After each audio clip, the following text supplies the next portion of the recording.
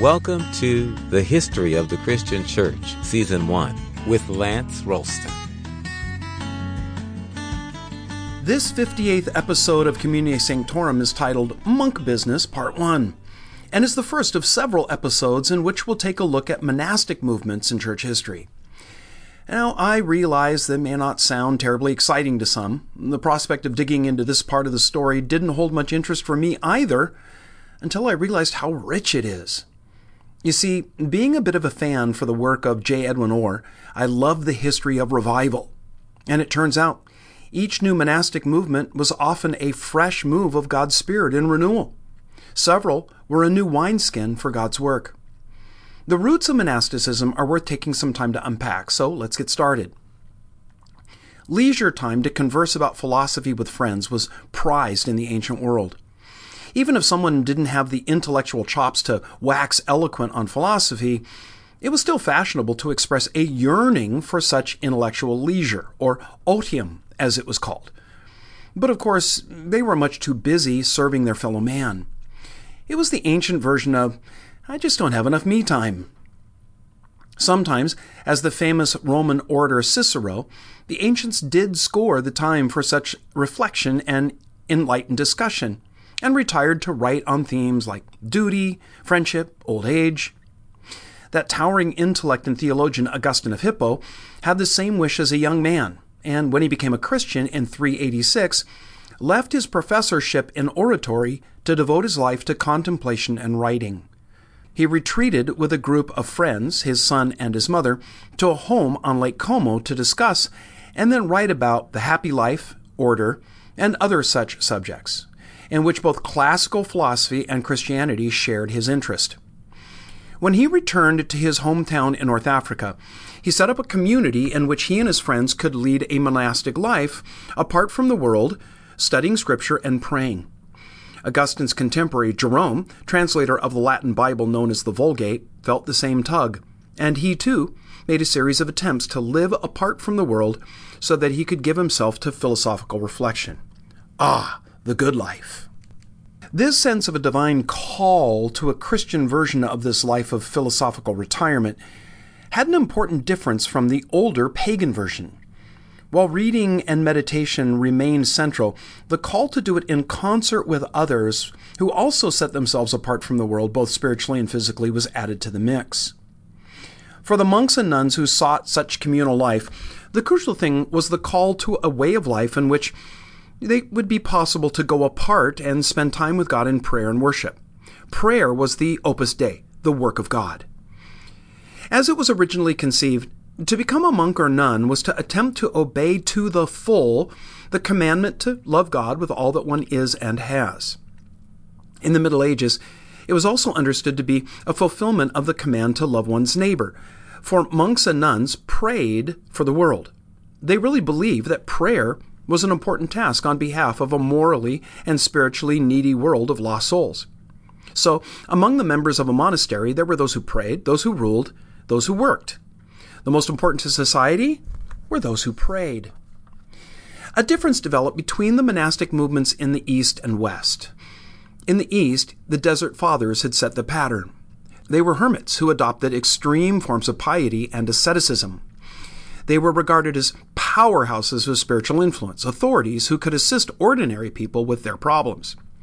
The Stylites, for example, lived on high platforms, sitting atop poles, and were an object of reverence to those who came to ask advice. Others, shut off from the world in caves or huts, sought to deny themselves any contact with the temptations of the world, especially women. There was in this an obvious preoccupation with the dangers of the flesh, which was partly a legacy of the Greek dualist conviction that matter and the physical world were unredeemably evil. Now, I pause to make a personal pastoral observation, so warning, blatant opinion follows. You can't read the New Testament without seeing the call to holiness in the Christian life. But that holiness is a work of God's grace as the Holy Spirit empowers the believer to live a life pleasing to God. New Testament holiness is a joyous privilege, not a heavy burden and duty. New Testament holiness enhances life. It never diminishes it. This is what Jesus modeled so well, and it's why genuine seekers after God were drawn to him. Simply put, he was attractive. He didn't just do holiness, he was holy. Yet no one had more life. And everywhere he went, dead things came to life. As Jesus' followers, we're supposed to be holy in the same way. But if we're honest, we'd have to admit that for the vast majority, holiness is conceived as a dry, boring, life-sucking burden of moral perfection. Real holiness isn't religious rule-keeping. It isn't a list of moral prescriptions, a set of don'ts, or I will smite thee with divine wrath and cast thy wretched soul into the eternal flames. New Testament holiness is a mark of real life, the one that Jesus rose again to give us. It's Jesus living in and through us. The Desert Fathers and hermits who followed their example were heavily influenced by the dualist Greek worldview that all matter was evil and only the spirit was good. Holiness meant an attempt to avoid any shred of physical pleasure while retreating into the life of the mind. This thinking was the major force influencing the monastic movement as it moved both east and west. But in the east, the monks were hermits who pursued their lifestyles in isolation, while in the west, they tended to pursue them in concert and communal life. As we go on, we'll see that some monastic leaders realized that casting holiness as a negative denial of the flesh rather than a positive embracing of the love and the truth of Christ was an error they sought to reform. In the East, while monks might live in a group, they didn't seek for community. They didn't converse or work together in a common cause. They simply shared cells next to one another, and each followed his own schedule. Their only real contact was that they ate together, and they might pray together. This tradition continues to this day on Mount Athos in northern Greece, where monks live in solitude and prayer in cells high on the cliffs, food being lowered to them in baskets.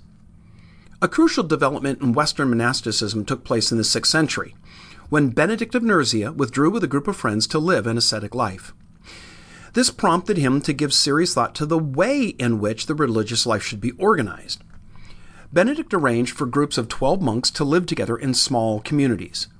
Then he moved to Monte Cassino, where in 529 he set up the monastery which was to become the mother house of the Benedictine order.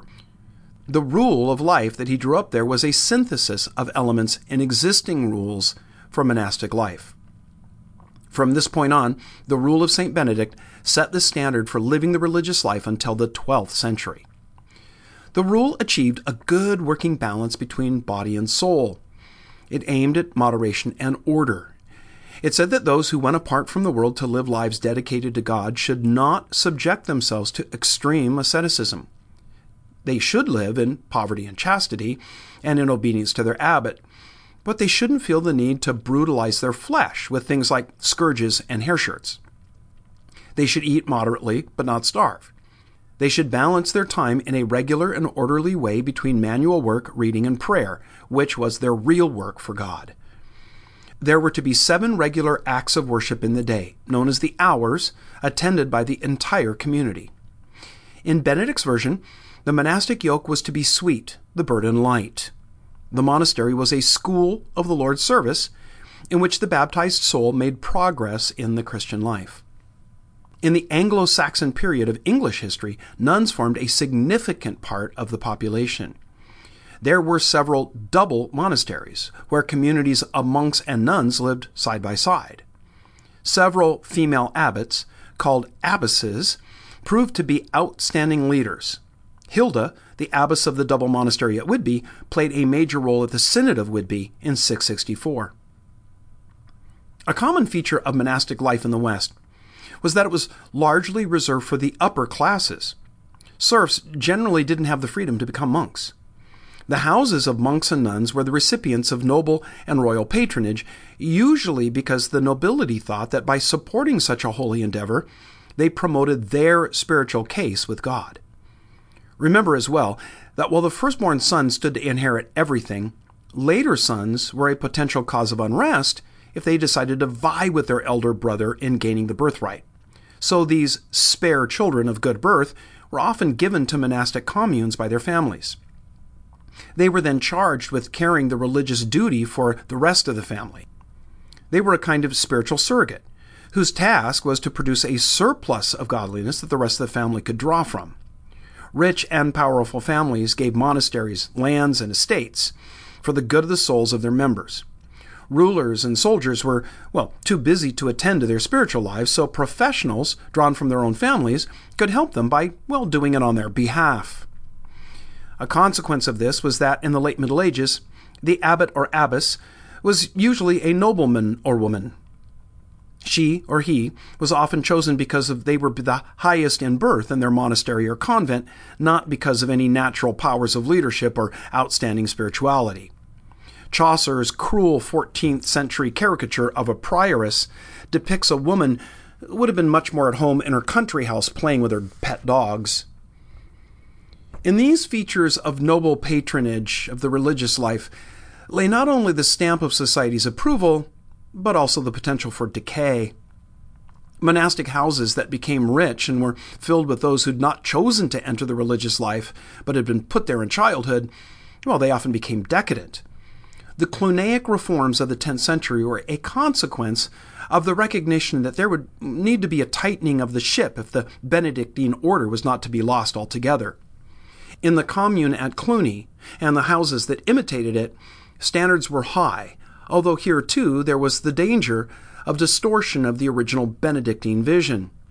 Cluniac houses had extra rules and a degree of rigidity which compromised the original simplicity of the Benedictine life. At the end of the 11th century, several developments radically altered the range of choice for those in the West that wanted to enter a monastery. The first was a change of fashion, which encouraged married couples of mature years to decide to end their days as a monk or nun. A knight who'd fought his wars might make an arrangement with his wife that they would go into separate religious houses. Adult entry of the sort was by those that really did want to be there, and it had the potential to alter the balance in favor of serious commitment. But these mature adults weren't the only ones entering monasteries. It became fashionable for younger people to head off to a monastery where education had become top rank, and then monasteries began to specialize in various pursuits. It was a time of experimentation. And out of this period of experiment came one immensely important new order, the Cistercians. They used the Benedictine rule, but had a different set of priorities. The first was a determination to protect themselves from the dangers which could come from growing too rich. Too rich, you might ask? How's that possible if they'd taken a vow of poverty? There's the rub. Yes, monks and nuns vowed poverty, but their lifestyle included diligence and work. And some brilliant minds had joined the monastery, so they devised ingenious methods for going about their work in a more productive manner, enhancing yields of crops and products. Being deft businessmen, they worked good deals and maximized profits, which went into the monastery's account. But individual monks, of course, didn't profit thereby. The funds were used to expand the monastery's resources and facilities. This led to even higher profits, which were then used in plushing up the monastery itself. The monks' cells got nicer, the food better, the grounds more sumptuous, the library more expansive. The monks got new outfits. Outwardly, things technically were the same. They owned nothing personally, but in fact, their monastic world was upgraded significantly. The Cistercians responded to this by building houses in remote places and keeping them as simple, bare lodgings. They also made a place for people from the lower social classes who had vocations but wanted to give themselves more completely to God for a period of time. These were called lay brothers. The rather startling early success of the Cistercians was due to Bernard of Clairvaux. When he decided to enter a newly founded Cistercian monastery, he took with him a group of friends and relatives. Because of his oratory skill and praise for the Cistercian model, recruitment proceeded so rapidly that many more houses had to be founded in quick succession. He was made abbot of one of them at Clairvaux, from which he draws his name. He went on to become a leading figure in the monastic world and in politics. He spoke so well and movingly that he was useful as a diplomatic emissary as well as a preacher. You may remember that he was one of the premier reasons the Crusades were able to rally so many to their campaign. Other monastic experiments, well, they weren't so successful. The willingness to try new forms of the monastic life gave a platform to some short-lived endeavors by the eccentric. There are always those that think that their idea is the way things ought to be done. Either because they lack common sense or they have no skill at recruiting, they end up falling apart. So many were engaged in pushing forward the boundaries of monastic life that one writer thought that it would be helpful to review all the available modes in the 12th century. His work covered all the possibilities, from the Benedictines and the Reformed Benedictines to priests who didn't live enclosed lives, but who were allowed to work in the world, and all the various sorts of hermits. The only real rival to the rule of St. Benedict was the rule of Augustine, which was adopted by church leaders. These differed from monks in that they were priests who could be active in the wider social community, for example, by serving in a parish church. They weren't living under a monastic rule which confined a monk for life to the house in which he was consecrated. Priests serving in a cathedral, for example, were encouraged to live in a city, but under a code like the Augustinian rule, which was well adapted to their needs. The 12th century saw the creation of new monastic orders. In Paris, the Victorines produced leading academic figures and teachers. The Premonstratensians were a group of Latin monks who took on the massive task of trying to heal the rift between the Eastern and Western churches. The problem was there was no corresponding monastic group in the East. We'll pick it up at this point next time. Monasticism is an important part of church history because of the huge impact it had in shaping the faith of common Christians throughout the Middle Ages and on into the Renaissance. Some of the monastic leaders are the great pillars of the faith. We can't really understand them without knowing a little about the world that they lived in. As we end this episode, I want to again say thanks to all those listeners and subscribers who've liked and left comments on the CS Facebook page. I'd like to also say how appreciative I am of all those that have gone to the iTunes page for Communio Sanctorum and left a positive review. We've developed a rather large listener base. Any donation to CS is, of course, appreciated. You can do so at the sanctorum.us website. Finally, for interested subscribers, I want to invite you to take a listen to the sermon podcast for the church where I serve, Calvary Chapel of Oxnard. I teach expositionally through the Bible.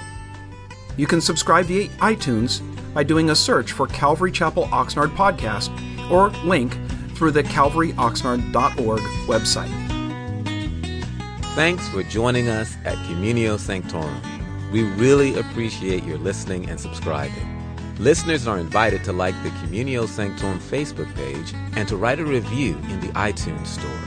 For both Facebook and iTunes, search for History of the Christian Church.